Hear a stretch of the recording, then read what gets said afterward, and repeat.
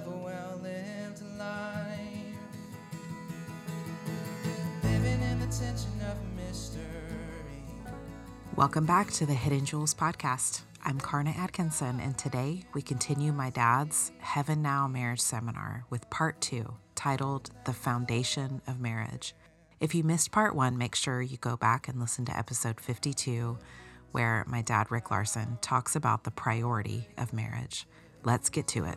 I hear their stories and I hear their cheer. They say, don't live in fear. Don't live in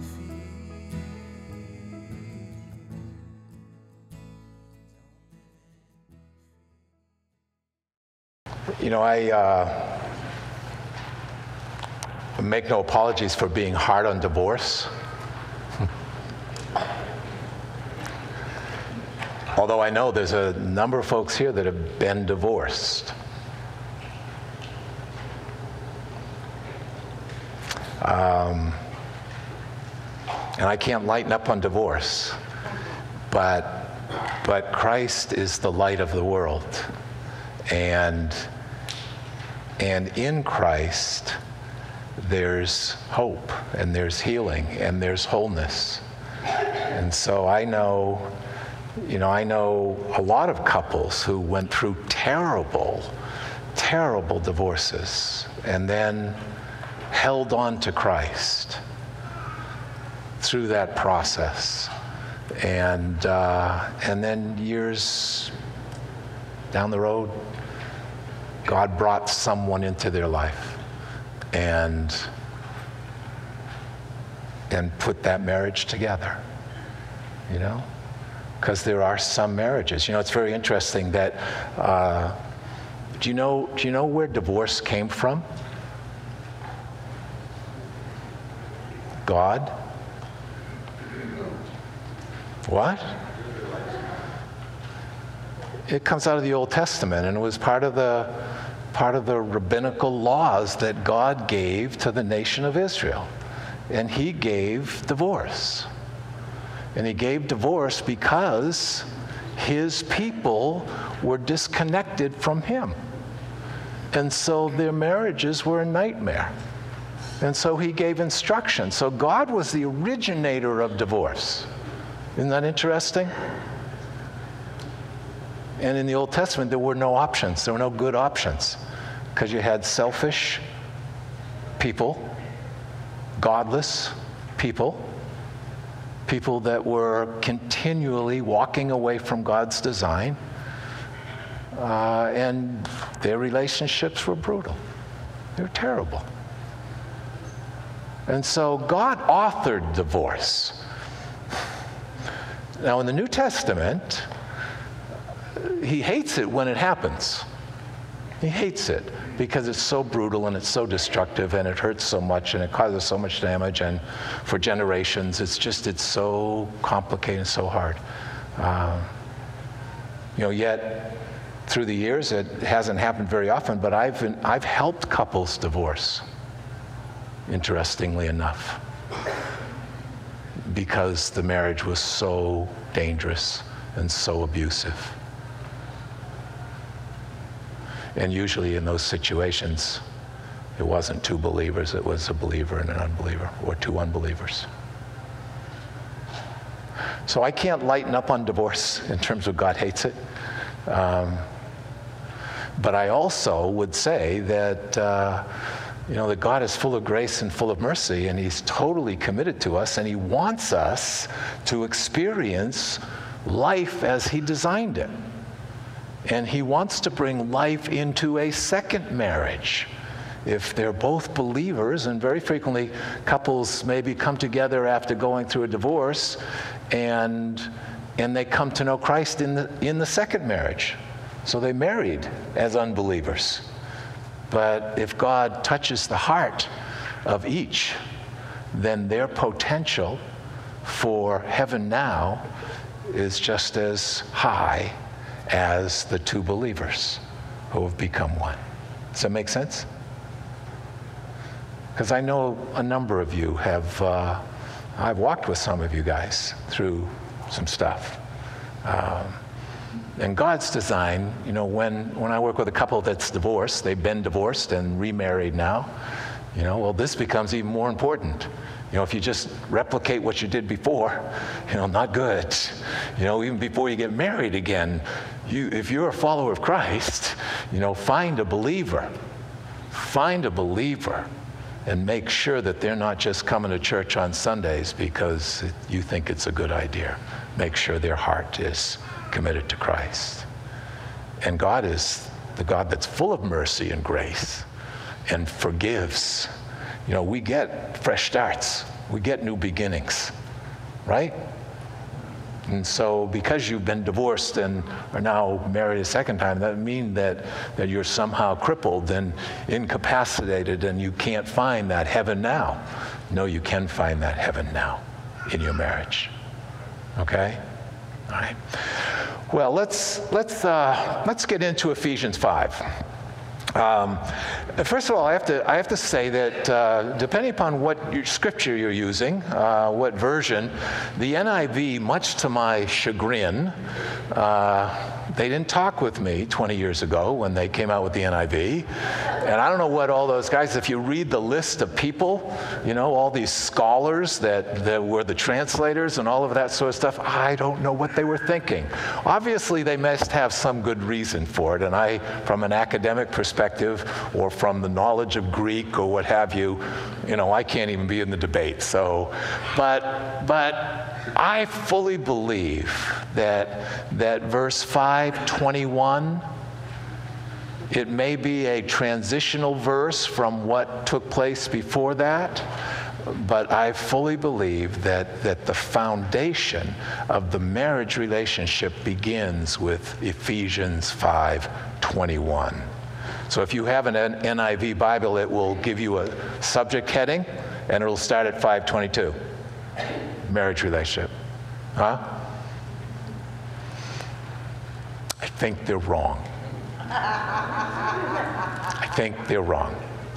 And the subtitles are not anointed. The Word of God is anointed. The paragraphs are not anointed. The numbers are not anointed. I think the marriage relationship begins with 5:21, which says that we are to be to submit to one another out of reverence for Christ. Okay, we're to submit to one another out of reverence for Christ. The old King James says that we are to be submissive in the fear of God.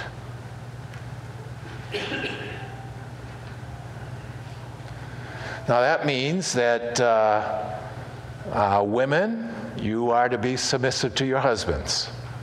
Now you know that because it says that later on. And depending where you come from, that gets pounded into women's head. Women, be submissive to your husbands. I have a news flash tonight. Men, be submissive to your wives. Ladies, you are not the only one that are saddled with that responsibility of submission. We as men are responsible to be submissive to our wives. Submission has gotten a bad rap. Anybody put it on their resume? You know, I have 5 years of experience in this, and I'm, you know, pay attention to detail, and I'm also very submissive. You know, it's not, no one ever describes themselves as submissive. Because you know, our definition of submissive is sort of like being a mouse or something, you know, a doormat. You know, if you're submissive, you let people walk all over you. You know, that's what our perspective on submission is, and that's just not true. That is not true.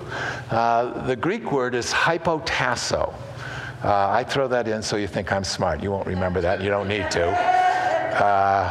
Hypotasso, and it basically means, it literally means to arrange your life under.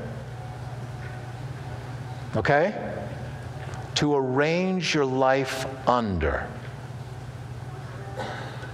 And basically what that means is it means that husbands, you are to see your wives as more important than yourself.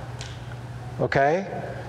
Husbands, come down here underneath your wives and make them more important to you than yourself.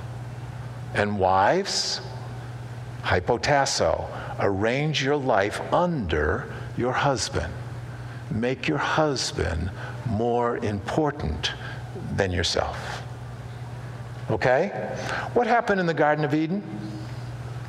When Adam and Eve bit, they chose to be their own gods, right? How would we describe that? Give me some words to describe that. What happens then? What happened to Adam and Eve? They became what? Selfish, self-centered, full of pride, relying on themselves. It became all about them. I mean, that's what life became apart from God. It's the curse is the curse of selfishness. And so now that we have been restored to this relationship with God, we no longer are stuck in our selfishness. We now can be selfless. We now can arrange our lives under our spouse. We now can make someone more important than ourselves. You know, that's why I said earlier that the marriage relationship is the place where we work out our faith. It's the first place we work out our faith. You know, are you selfish or are you selfless? Are you God, or have you arranged your life under your wife and she's the one that you worship? That's going a little extreme, but you put her above yourself. You look up to her. You arrange your life under her so that if something's important to her, guess what? It becomes important to you. That she's the princess, she's the queen, she's the focus of your attention. She can do no wrong. You know, you, in your marriage, you get to know her better than anyone else. And if you take that privileged place of knowing her better than anyone else in the world and say, I don't really like being with you, you've just destroyed her. But if you say, honey, you are the best. I wouldn't trade you for anyone. You are the jewel of my life. I am so thankful God brought us together. You are the best. Then our wives can deal with anything. Feel pretty good. And wives, it's the same thing in terms of your husbands.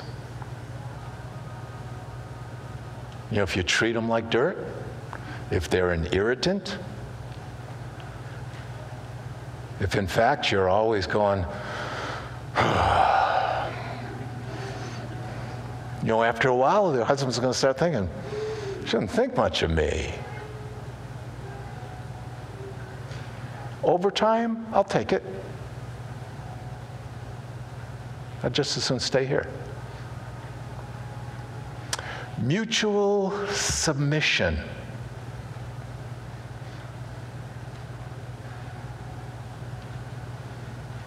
It means we're to be more concerned about how things affect our spouse than how they affect us. It's a humility issue, it's a sacrifice issue, it's a love issue. It's the practical living out of our submission to Christ. That's how Christ knows we've submitted to him, when we submit to our spouses. Does that make sense? That is a huge, huge, powerful, foundational truth. And if you don't get this, you won't get anything. You won't get it. The marriage relationship is built upon foundational mutual submission.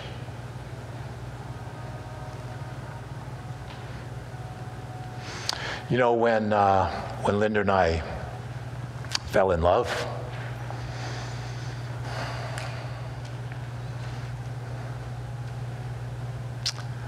I really thought she was something. One of the reasons I thought she was something was that she thought I was something.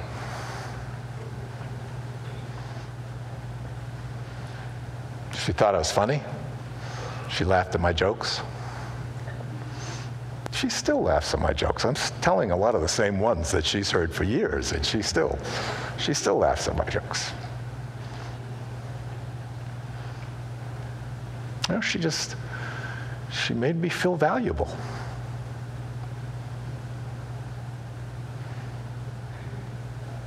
She even liked the way I walked. It's a little known trait that my wife has. She can imitate walks. So if you have a funny walk and my wife sees you walking funny, she can come home and do that walk for me. She liked the way I walked. Thought I was smooth.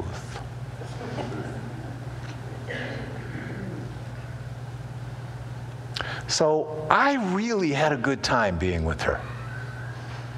You know, when we started dating, it was great. I really liked it.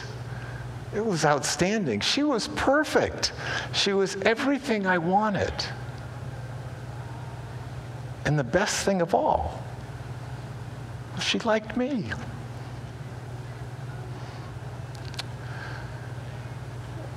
You know, and I'm not telling you anything that isn't probably true in your relationships as well. It's like that's how it begins. You know, we're attracted to someone, you know, and we spend time with them when we feel good about ourselves when we spend time with them. You know, and it's good. It's like, makes me feel good. You know, I can't wait to see her again and, you know, have that phone conversation that lasts 4 hours, you know? Guys, we have a hard time talking for 4 minutes now with our wives, but back then, we could talk for hours. You know, but that early love is primarily a selfish love. Right? You know, we end up together because, you know, we really love each other and we love the feeling inside and we love being valued by someone and we love the fact they laugh at us. They think we're funny. And, you know, it's a very selfish kind of love. That's what it is. And if we stay at that level, if that's where we enter the marriage and we just kind of remain there, well, it doesn't take long before she doesn't think we're so hot after all. You know, if we just stay at that level, it's like we're destined for problems. With the marriage relationship, when we move into that place of the marriage relationship, you know what we say in the vows? We say, I'm in this for good, for better, for worse, for richer, for poor, in sickness and in health, whether you like me at the moment or not, whether you're doing what I want you to do or not, whether you're pleasing me or not. You know, our love has to move from that elemental level into a covenant level, which has to do with a no matter what promise.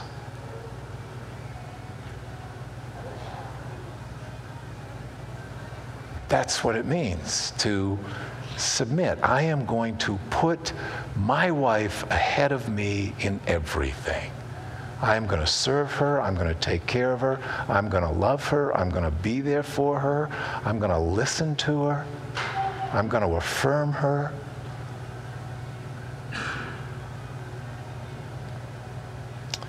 I am going to arrange my life under her life. Her life becomes more important to me than my life. I'm willing to die for her. And that might not be,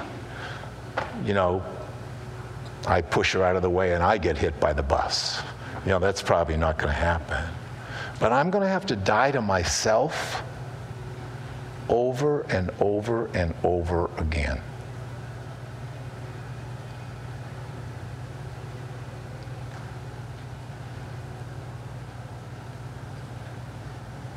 And once again, God's design is perfect and beautiful because He's not simply committed to my happiness, He's committed to my holiness.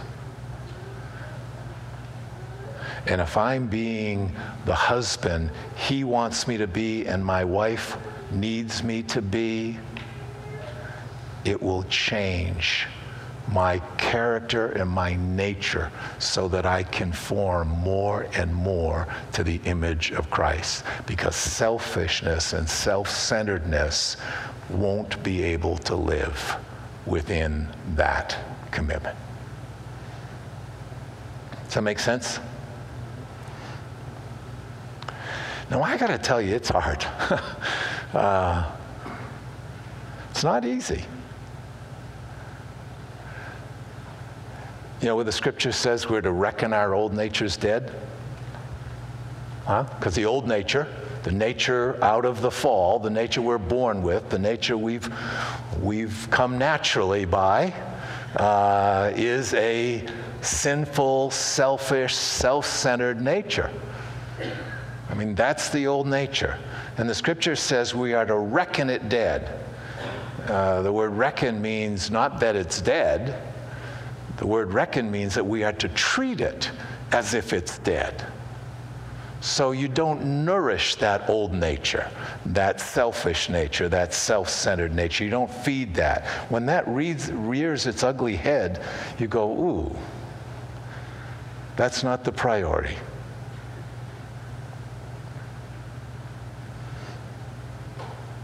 So that God has, with incredible genius, has put us together as husband and wife. Not simply just so that we'll be happy together. That's important to Him. He wants us to experience some heaven now. But that our character might be shaped in the image of Christ, who ultimately was the least self-centered of anyone ever. He died for us. Mutual submission. It's the place where our love needs to mature so that it's a selfless love for our spouses.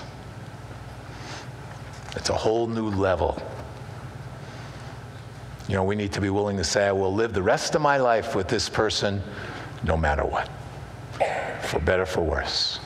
When they're treating me good, when they're treating me bad, when they're having a hard time and they don't even have time for me, or when I hardly have time for them, I'm going to make time for them. Because that's my commitment. That's my responsibility. That's my privilege. And it's in that perspective that the nature of Christ is visible in us.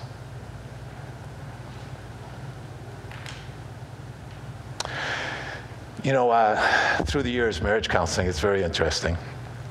And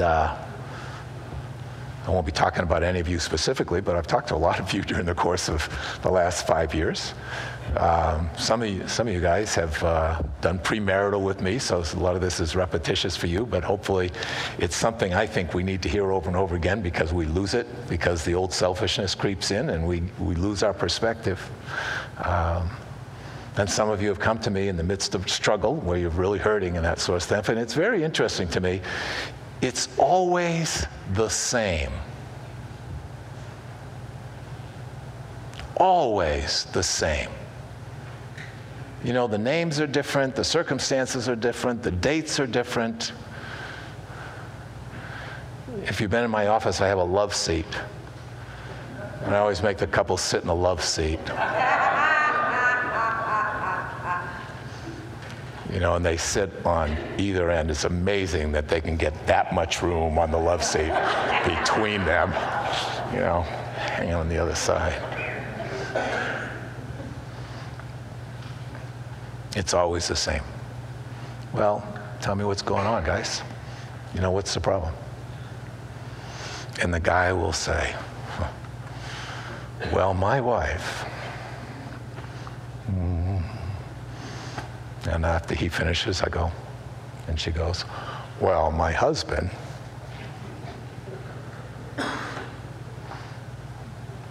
It's amazing. Because from the husband's perspective, the problem is always the wife. And from the wife's perspective, it's always the husband.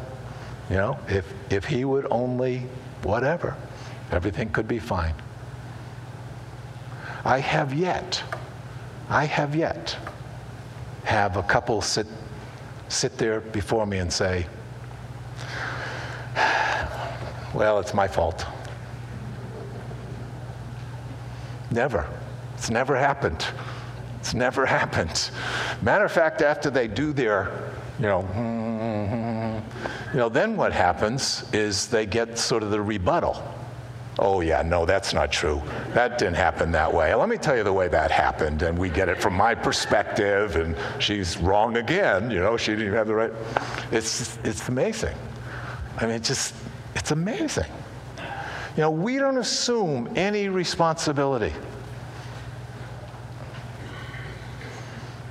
Now, people will verbalize that and say, well, I know we're both to blame, but mostly her. Mostly her. They really don't assume any responsibility. The marriage would be so much better if she just got it straightened out here. It's always the same. It's amazing to me. It's amazing to me.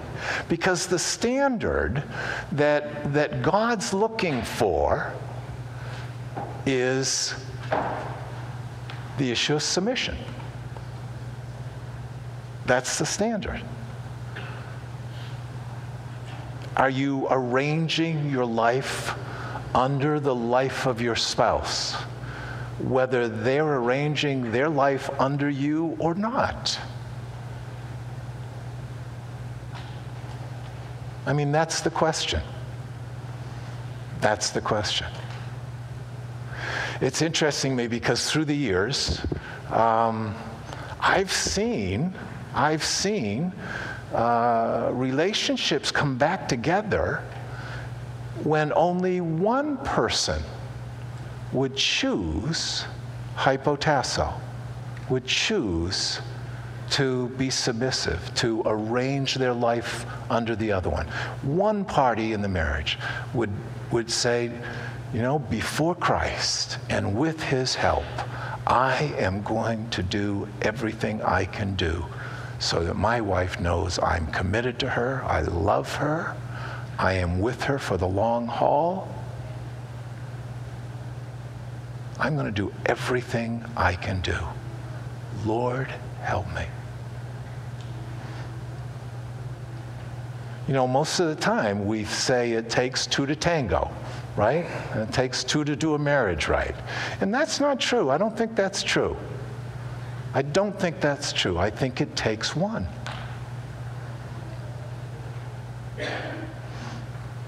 I had a gal come to me. This goes back a bunch of years, 20 or more years, over in Arnold. She she had two little kids, 3 and 5, and they were very faithful in church, etc. Her husband, I don't know that I had ever met her husband. He didn't come to church. And she made an appointment with me. She came in one afternoon, and she began to tell me about her life and tell me about her husband. And she said that her husband, he was a contractor, and he had a drinking problem.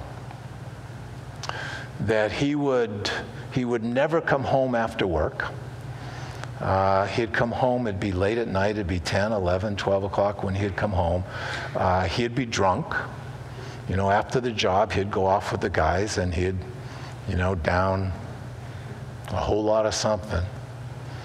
And when he would come home, he'd be just out of his mind. And frequently, she said, he would throw up in the kitchen sink. And then he would go for the couch and fall asleep, he'd pass out. So she said, you know, every morning for the last 5 years, you know, the first thing I do when I get up, I go down and look in the kitchen sink to see if that's how I'm going to start my day, cleaning the kitchen sink. And she said, he's not there for my kids. You know, they don't even know him. And she said, I can't do it anymore. I can't do that anymore. She said, I don't think God wants me to live this way. And I'm not going to put my children through this any longer. I'm ready to get a divorce. And she came and asked for my blessing. That's what she wanted. Can I get a divorce? You know, she kind of wanted me to put the pastor's blessing. I don't blame you. That sounds awful. And I couldn't do it. You know, I wanted to. I mean, I wanted to tell her, I don't blame you. You know, and if it was me, you know, I might have taken off too. I don't know. You know, I don't know that I'd have that much courage, that much strength, that much stamina, that much conviction, that much confidence in Christ to be obedient to that degree. But I couldn't say, go for it. Nobody needs to live their life that way. So instead, I talked to her about things that she could do, things that had to do with hypotasso, arranging your life under him, and some things that you could do that would be consistent with that instruction. You know, I encourage her to start making sure that when he got up in the morning that she'd be around. You know, she was so sick of him, she didn't even want to see him in the mornings. And, you know, I encouraged her to start asking him questions, to start involving him in the life of the kids, seek direction, and you know, try to pick his brain, bring a problem to him and ask him what he thinks you ought to do, etc. And I gave her a bunch of those kinds of things to do. And, you know, I ultimately prayed with her. I don't think she closed her eyes. She was so mad. And she left. And I didn't see her again. She didn't come to church. She wasn't there with the kids. They didn't show up any longer. I called, you know, I left messages. She never called back. You know, it had taken her so long to get to that point where she was ready to, you know, to get the lawyer, and then the courage to do that. And then I didn't give her support. And so she was whipped and ripped. So I thought, well, I don't know what to do. It was probably over a year later when she came back. She showed up on my appointment book. I said, is that oh yeah.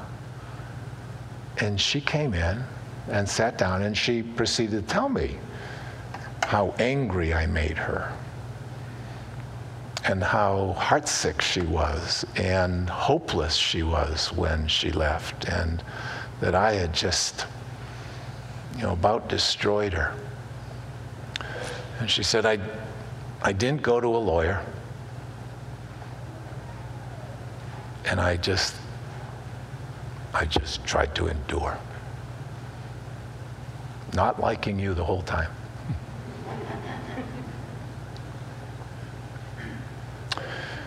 But then she said, after about 6 months, she said, I started thinking about what you said, and I started trying to do that. I started to try to prioritize him, even though that was ludicrous. It didn't make any sense. But I tried to do that. I tried to involve him in decisions around the kids. I started to ask him questions and seek direction from him. And she said, for several months, nothing changed. He never gave me any direction. He never answered my question. He never even gave any indication that the kids were important to him. And then one night, he came home after work. And I had asked him a question that morning about the kids, and he had thought about it all day. And he came home to give me the answer. And then the next few weeks, he came home several more times. Came home sober. She said to me, and now, Rick, it's been 3 months, and he hasn't had a drink. And we are talking, and he's present with the kids. And the last 3 months have been the best 3 months of our marriage. Their kids are grown now. Their kids are off on their own and doing well. They're still husband and wife.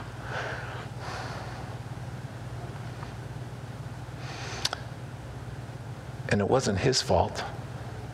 It was hers that the marriage was restored. It wasn't his fault, it was hers. Because she did what God wanted her to do.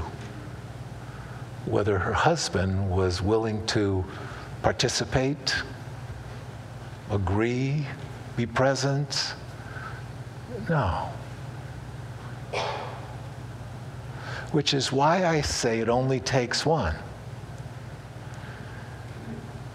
If one of us in the marriage relationship will be what God wants us to be in that relationship, it has the potential of having huge influence on the other person.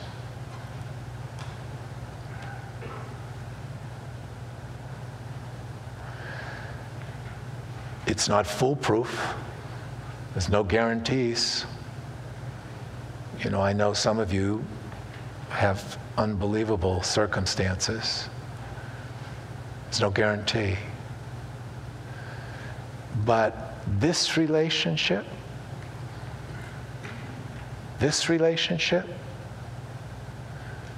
will grow deeper and richer and more powerful and more sacred and more precious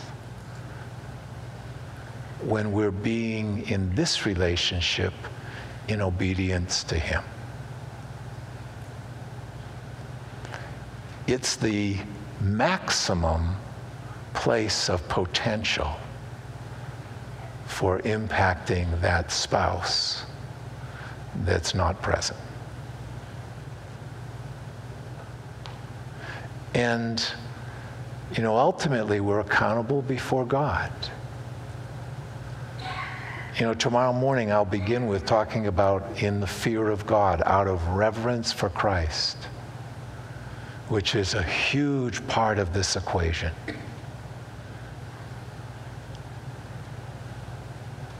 And so if this doesn't work,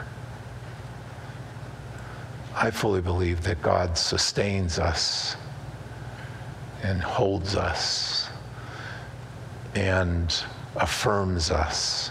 And if it's not coming from our spouse, it will come from God as we do that which He would want us to do, whether it impacts our spouse or not. But I'll tell you, any other alternative won't work. It won't work. When we take what God has given us, and that's what we apply, and that's what we do. And if we do it not simply for results, but we do it simply out of obedience, out of submission for Christ, we arrange our life under Him, and then we arrange our life under our spouse. It has the maximum potential for life in heaven now. That's the problematic relationship. Most of us don't have relationships that are that extreme, and in the good marriage, the more submissive we are, the more we prioritize each other, the more we lift each other up, the more sensitive we are to each other, the more we listen to each other, the more we affirm each other, the more we give ourselves away to our spouse, the more joy we experience, the more peace we have, the more blessing is ours. Because we're in that place of obedience. I'll go back to what I said earlier, with the divorce rate in the church.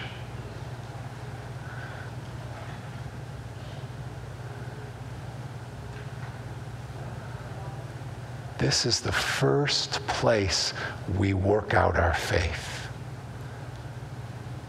And if we're not doing it there, if we're not doing it at home, if we're not doing it with that spouse that we committed ourselves to before God, no matter what, if we're not doing it there, then we're not doing it here either. I don't think we can have a healthy relationship with Christ if in fact we're not in that place of submission to Him, and out of that submission we're prioritizing our spouse.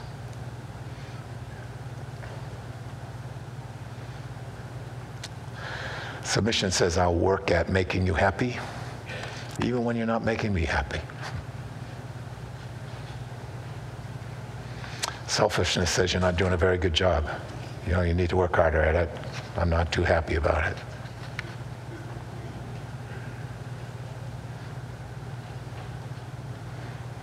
The only job we're accountable for is our behavior, our attitudes, our actions, our submission.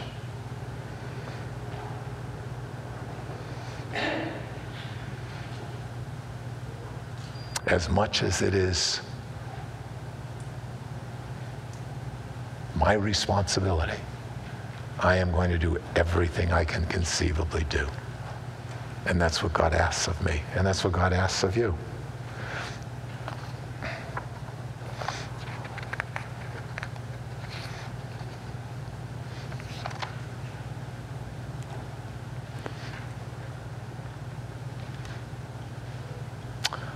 Greatest gift we give our spouses is to arrange our lives under them. It's the greatest gift we give them.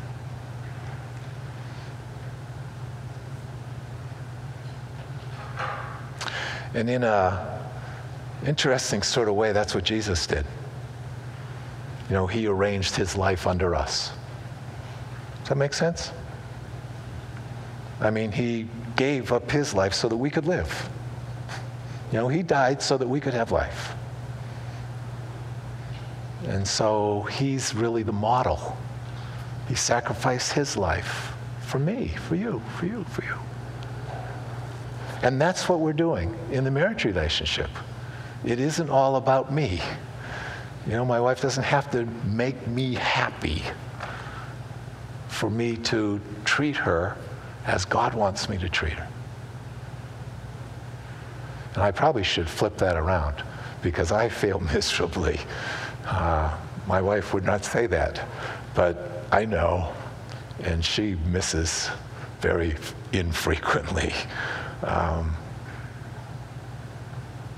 she makes me a better husband than I'd ever be without her.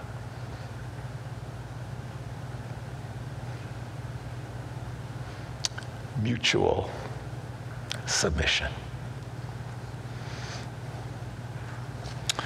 And in the morning, we will talk about the fear of God, because it's a huge part of this. Okay? Are you all right? Is anybody mad at me? Anybody saying, I don't want to come back? It's too much for me. I don't like this. Anybody out there going, well, he doesn't know my relationship. He doesn't know my wife, my husband. We're going to say that. I'll tell you, it's huge, guys. It's huge.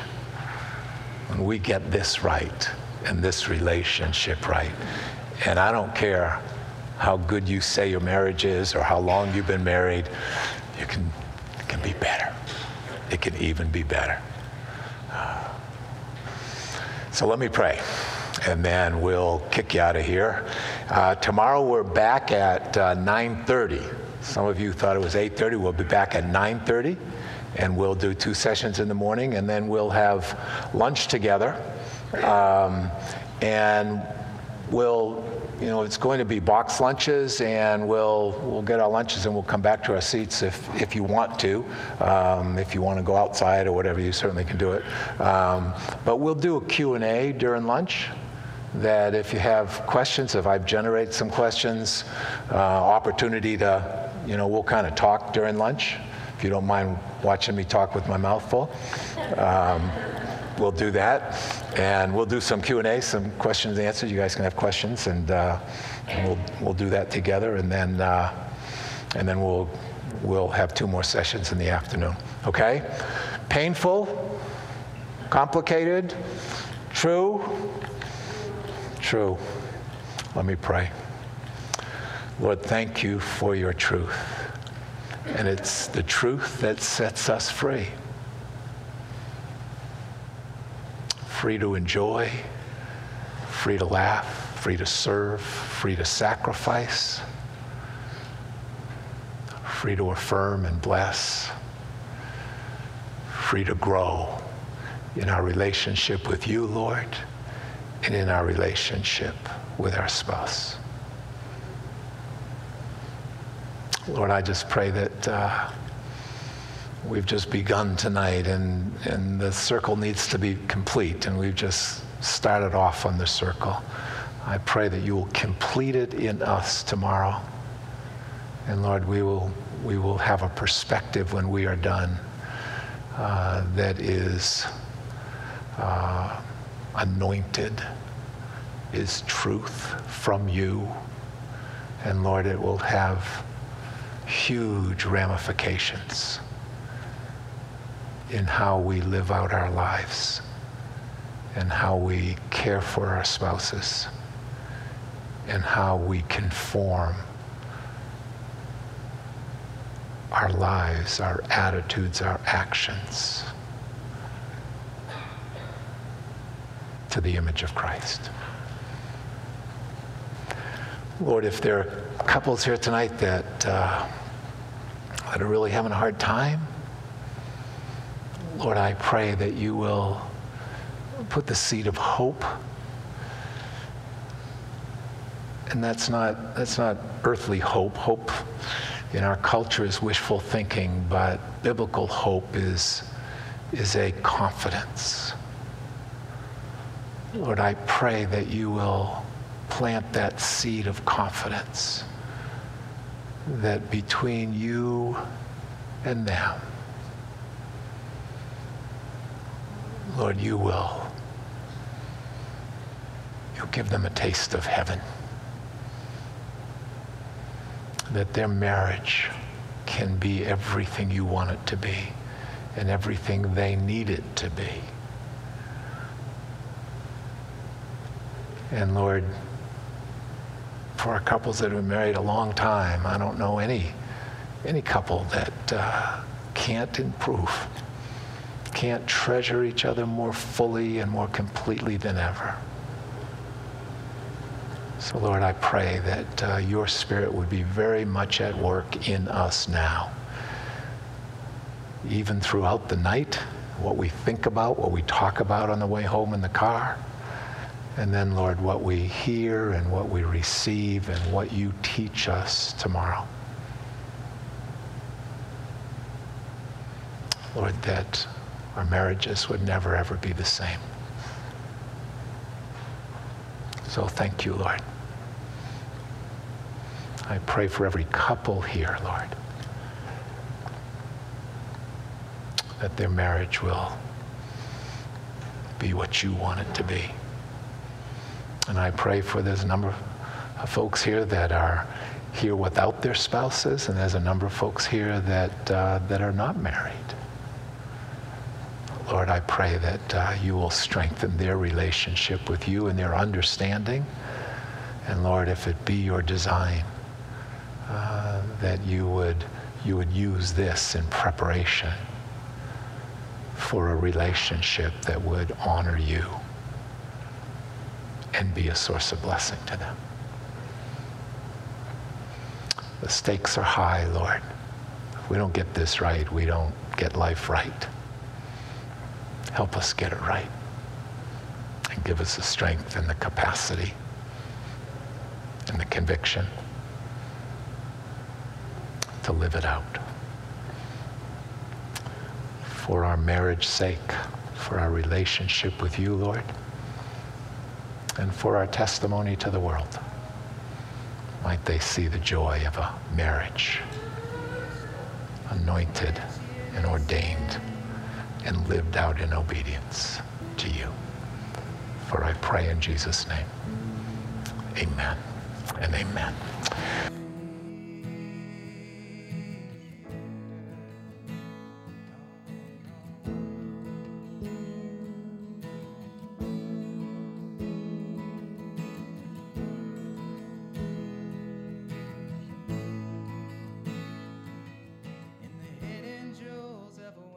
My friends, I hope this has been helpful to you today. Please share it with your friends, family, and spouse. And make sure you subscribe to the podcast so you won't miss a thing. And again, if you're struggling in your marriage, please reach out to me. I'm a certified life and marriage coach, and it's my joy to journey with you. Check out the show notes for ways to connect with me. Part 3 of the seminar is about the source of a successful marriage. You won't want to miss it. Until next time, you are a precious jewel in the eyes of Jesus. Your story matters.